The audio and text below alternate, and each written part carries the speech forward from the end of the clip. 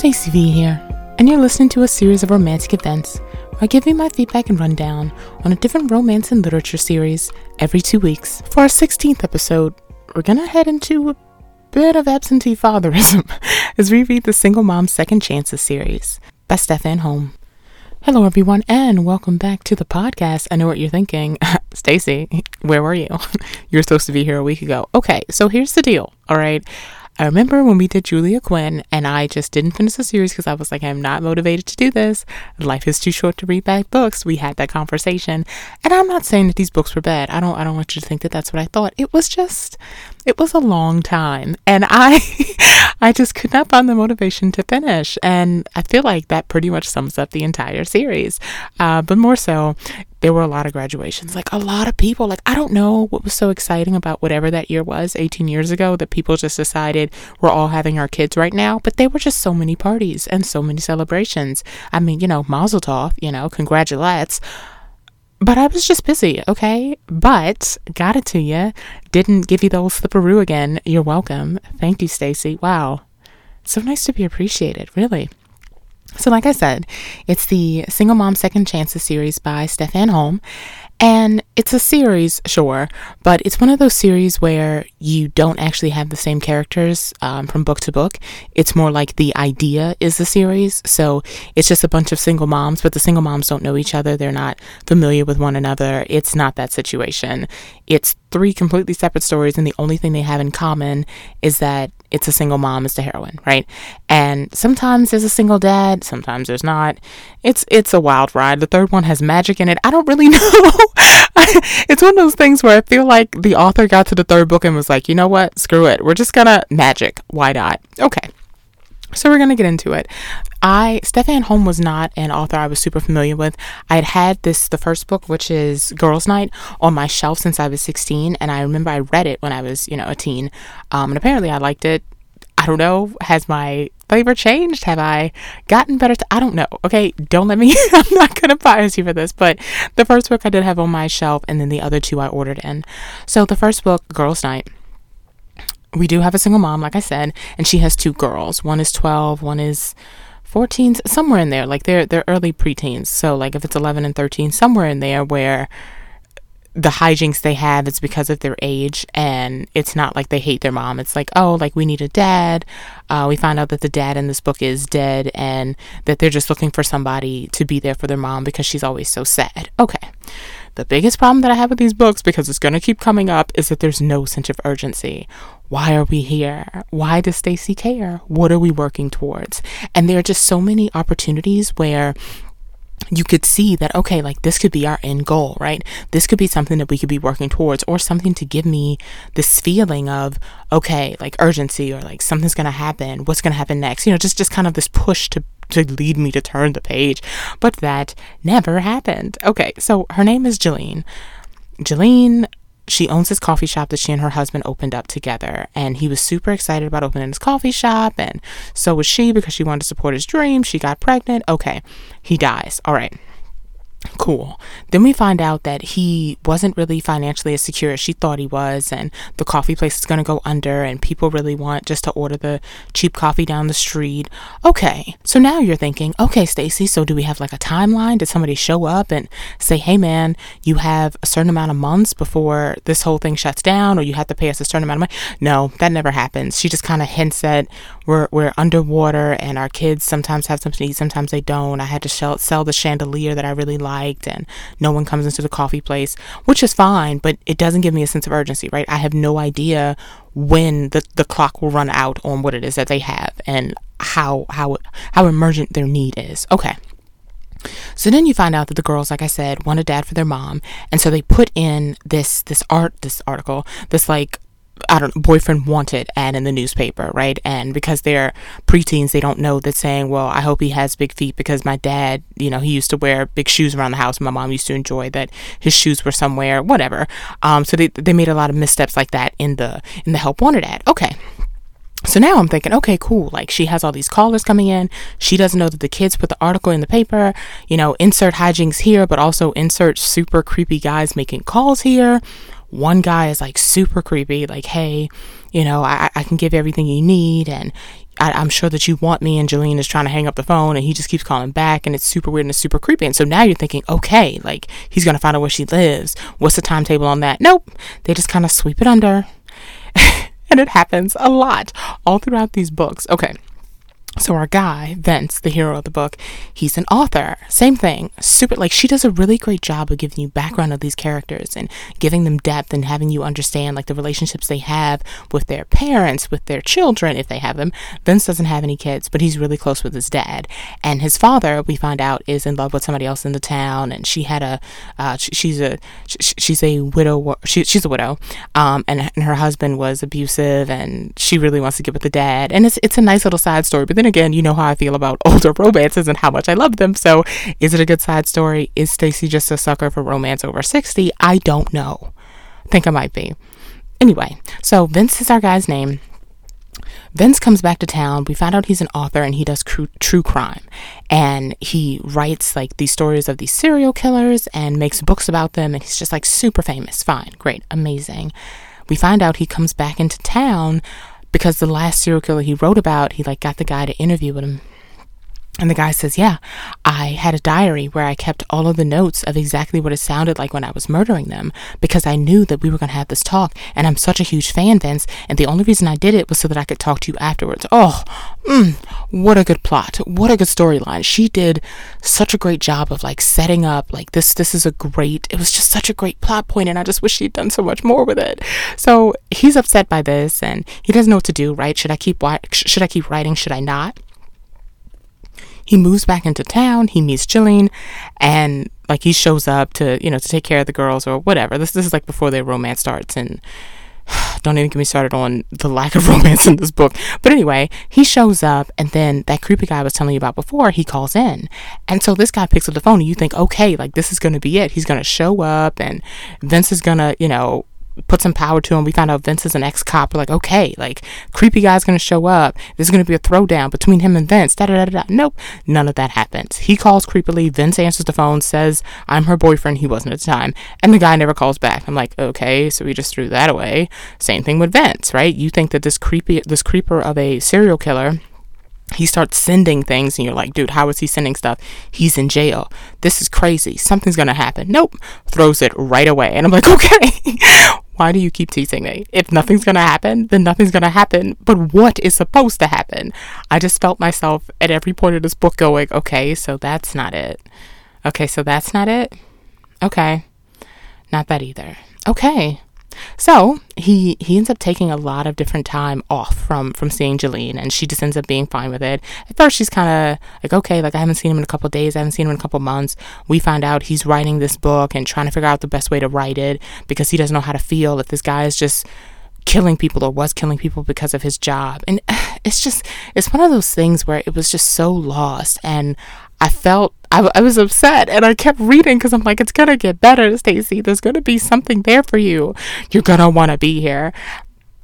But there was just no reason. There was no pull, and I really wanted there to be. I wanted something to happen where I felt like she was testing the characters, where I felt like, okay, she's going to lose the coffee shop today, or somebody's going to find out that her husband wasn't doing a great job, and, like, his parents are going to call in and say, hey, this thing has happened.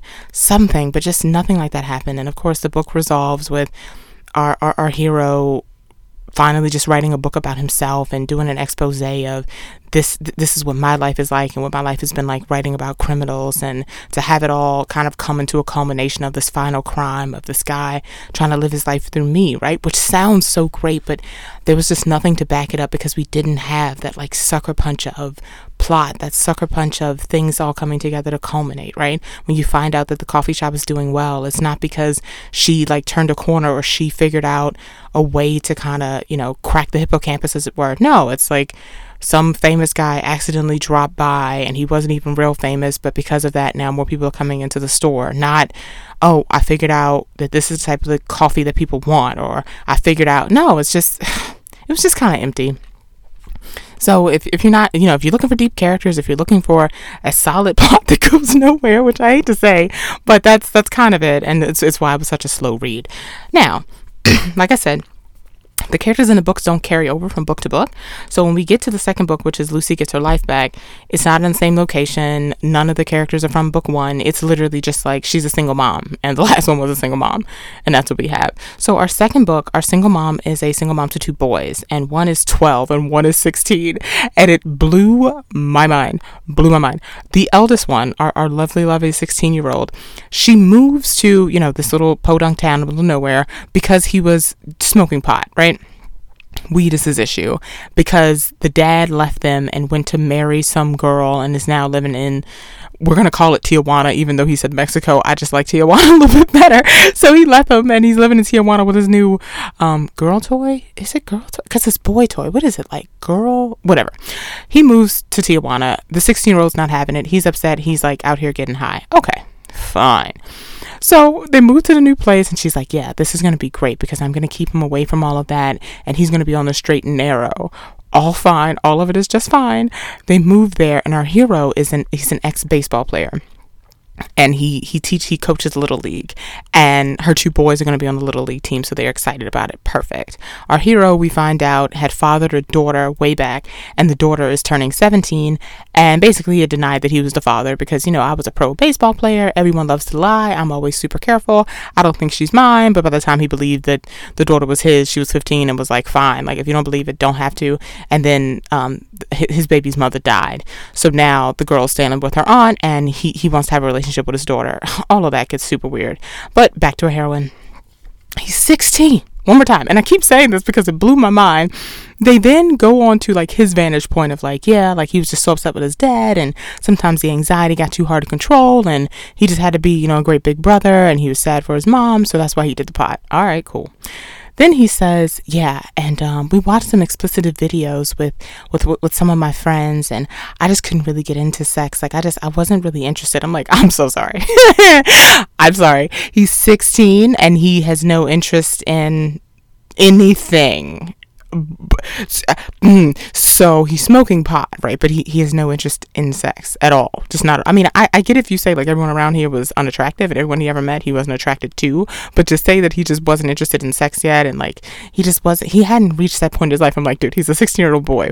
He reached it 5 years ago. What are you talking about? This, I mean, there's fiction and then there's this, right? Right? Is it me? It might just be me. Anyway, so he's upset. He like totaled a truck. She moves all the way out here to get them away from that. They're going to join the Little League League. She's going to be, she's a private chef. She likes to go in people's houses and cook for them, which I don't know if the author decided like cooking was going to be her thing. The first thing was a coffee shop. The second one is a personal chef. She moves to the town and then there's this whole kind of back and forth about her and the other personal chef in the town. I'm like, a personal chef's a thing? Like, do people really hire them this often for it to be like, I'm going to move to the town and take over half the personal chef needs? Is this a thing? Someone needs to tell me if this is a thing because I don't believe it. I refuse. Anyway, she gets in contact with the other personal chef and he's saying, yeah, I have way more work than I can handle and your hands will be full if you move up here. And then she moves up there and they're not very clear about whether or not he's just telling everybody she's bad or saying I can handle everything, but everyone's turning her down. And I'm like, why don't you just get a job? It's like, a cook in a restaurant or like something while you bide your time instead of letting everything fall down around you and thinking you may have to move again. Okay. Fine. The boys join Little League. It's really great for them. She starts falling for our lovely hero. And the issue they keep having is that there's some sort of gossip around the town that the reason that he stopped playing baseball, and became a coach is because he had some sort of drug problem. And so now she goes, oh, I can't be with him. He has a drug problem because my 16-year-old has a drug problem. And 1 + 1 = drug, I guess. I don't know. I have no idea. So she's like, I can't be with him because it's clear he has a drug problem. I'm like, did you ask him? Because gossip is gossip. And to say you're not going to be with a guy because of some supposed drug problem when he seems fine now, it's a little, all right. Have you done any research? She hadn't, by the way, just to clue you in there.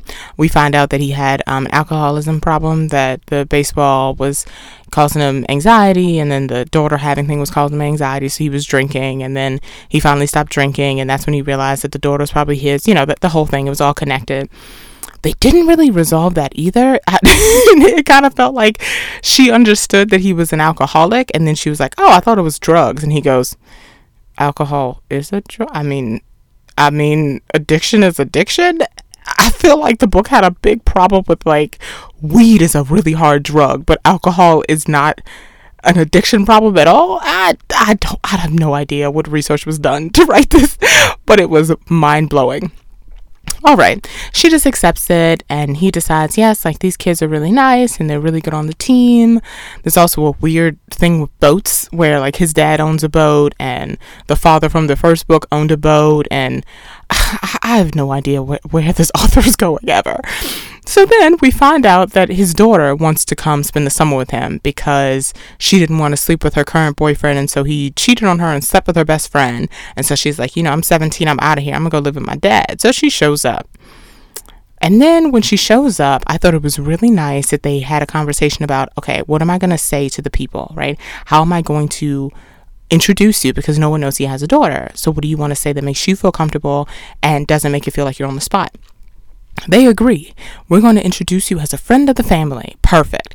That lasts literally for a day. And I wondered to myself, why say it at all? Why is this in here? They introduce her as a friend of the family. Then he takes our heroine back to his, to his place and says, yeah, she's not a friend of the family. She's my daughter. And I'm like, okay, this would have had a bigger punch if it hadn't been 12 hours. Then his daughter takes the 16-year-old to the side and says, yeah, like, he's not a friend of my family. I'm his daughter. I'm like, one more time. If we're just going to tell everybody, I just don't.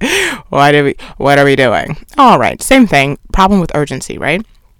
Because then you think, okay, Stacey, like this story is going to take place over the course of the summer, right? You introduce the guy, you introduce his daughter, you say, okay, this is his time clock. So we're counting down to see whether or not she wants to actually have a relationship with him. Nope. That doesn't happen. They get close, of course. This is my daughter. This is my dad. We're excited. She starts calling him daddy. I'm like, bro, it's been 3 months. Did we really just erase 17 years in 3 months? Nice try. I don't think you know how trauma works, but okay. She calls him daddy at the airport. I'm like, no, she doesn't. Whatever, lie. And we're going to go to Disneyland someday, and that was the last we saw of him. Okay, sure.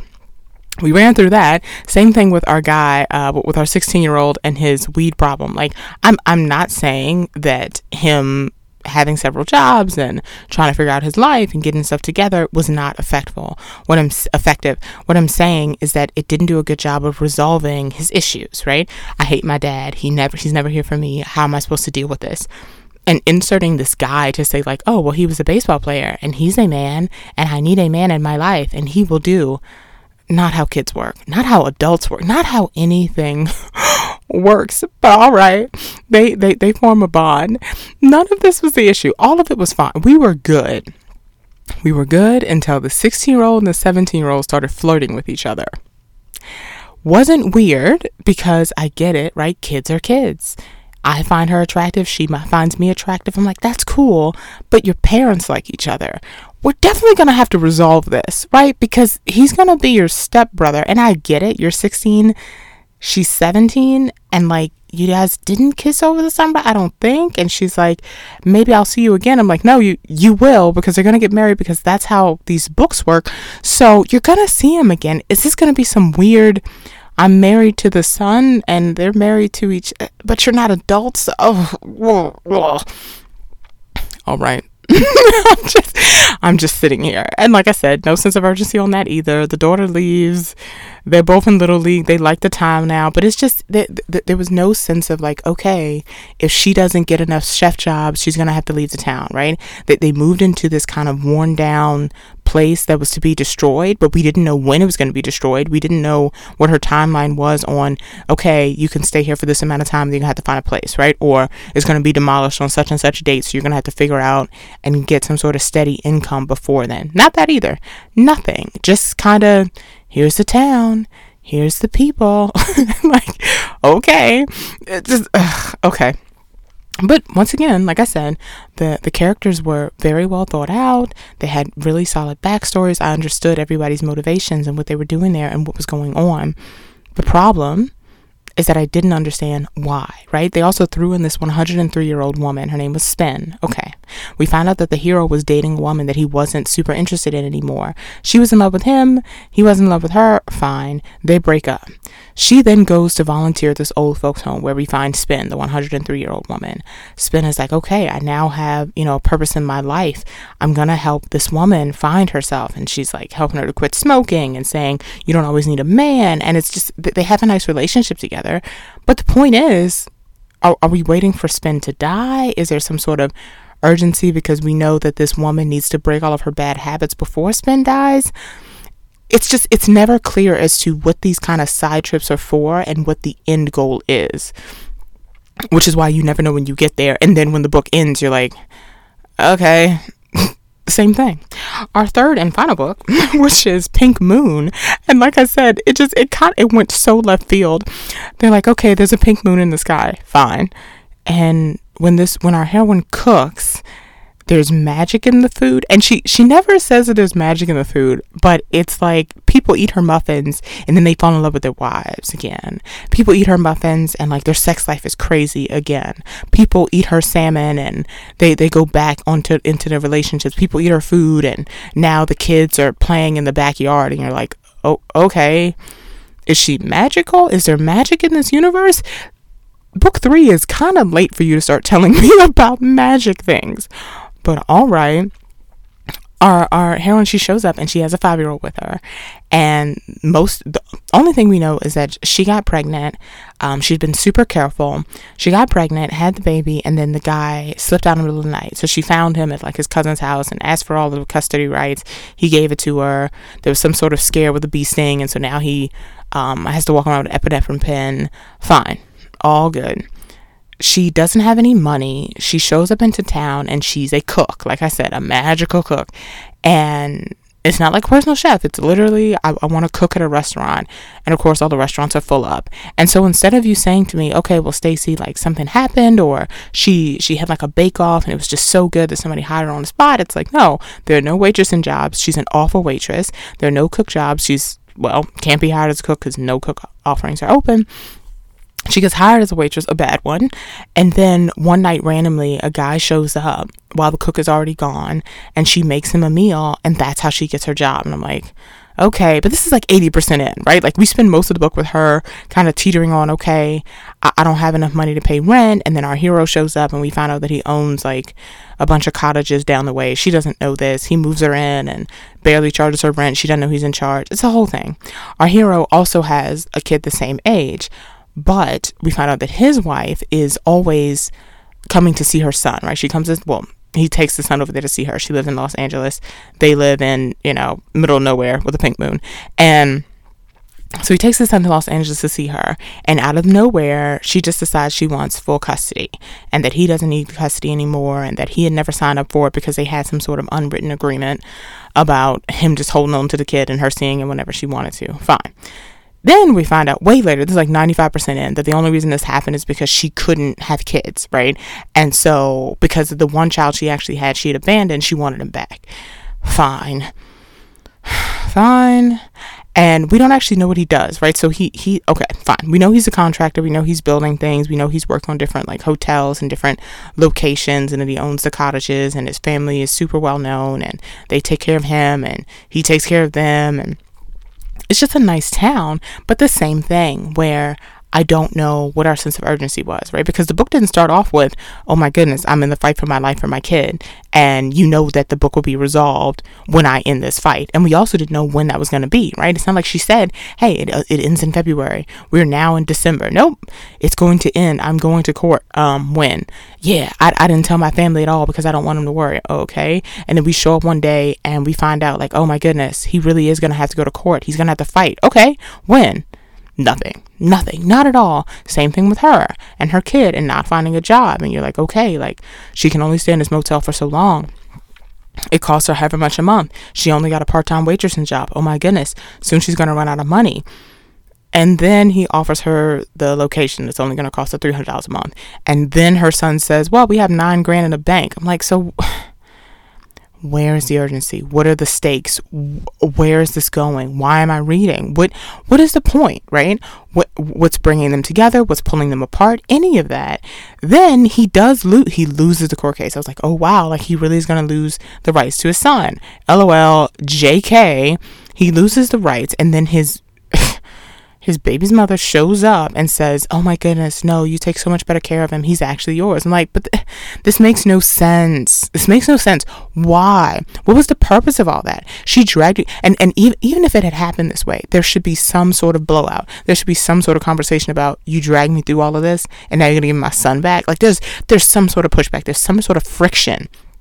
It doesn't just happen that you put me through crap for like months of like, I want my son. And then once you get him, you're like, LOL, JK, here's your kid back. Like, no, someone's upset. Someone is expressing emotion. Someone has an emotion. Does anyone have emotion around here? No, she just has magic food. You know what? I could almost understand it if she had served them something, like him and his baby's mother. She had served them dinner and then magically they were happy. I will take that. You can give me that because you told me through all this book that her food is magic. So if they had eaten it and then she decided to get the kid back, that would check. That dog would hunt. But that's not what happened. That's not what happened at all. So like I said, overall, throughout these 3 books, the only main thing is that there was a single mom, may or may not be a single dad. It turned into a single dad, the second book and the third book, because the second book was the single dad where the daughter showed up and she was 17, and then the third book where the single dad had a kid the same age. Fine.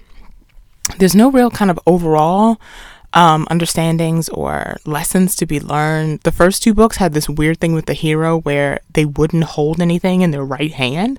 The first one was because he had gotten shot because he was holding a coffee in his right hand when a guy came in to shoot him and he was like, my gun hand wasn't ready. Same thing in the second book where like his fighting hand or his dominant hand wasn't free, so now he doesn't hold anything in his left hand. But like I said, she decided book 3 was a crapshoot and she just didn't care, so that didn't follow through. He also wasn't an ex-cop. The second and first book, I can't tell if the second one was an ex-cop. I feel like he was, but whatever he was, oh no, ex-baseball, right? So anyway, nothing kind of consistent or flowing throughout other than the single moms, and not even kind of like the same inner spirit of like, oh, like this is what happened to my husband, because we had a widow, then we had a divorcee, and then we had a just kind of a runoff deadbeat. So if you're interested in deep characters, if you're not really super concerned about, pushing somewhere, right? Like, where are we going? This is one of those books where like I could put it down and then not come back to it and be okay, versus those ones where I'm up till 3 a.m., 4 a.m. The sun is coming up and I'm still reading the novel. That won't happen. You will close it and quickly forget what exactly happened. And I say that because I'd read this book before, and as we've talked about before, I'm going through books on my shelf and kind of completing a series if I only have one book. I've read this book before, the first one, and I couldn't remember any of this. I remembered 0%. And I get it, right? Like Sissy, that was 10 years ago. I'm like, I know that, but I've read other books that I've read 10 years ago, and I can pick up certain things, right? Certain characters, certain things that have happened. This was like nothing. Not a thing. But if you like it, you should read it. It was not an awful read. It was just kind of like there, where I didn't feel the urgency to finish, as you could tell, because here we are a week later. But we'll come back in 2 weeks when we read the Daventry Sisters series by Kimberly Logan.